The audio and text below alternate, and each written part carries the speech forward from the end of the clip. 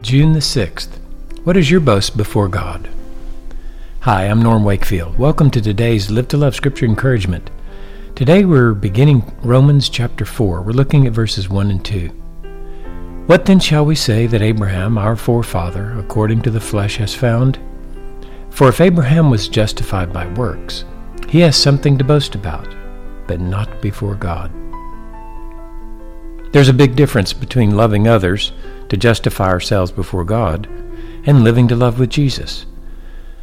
Paul wanted his readers to consider how Abraham found favor with God. It wasn't because he performed some work that pleased God.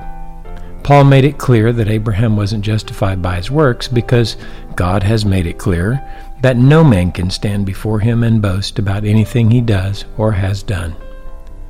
The only thing that man has to boast about before God is to boast in the Lord.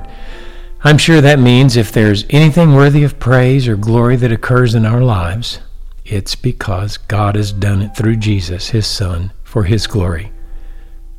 Whatever is done for the glory of God can only occur because God gave grace upon grace out of His fullness and overflow of Christ.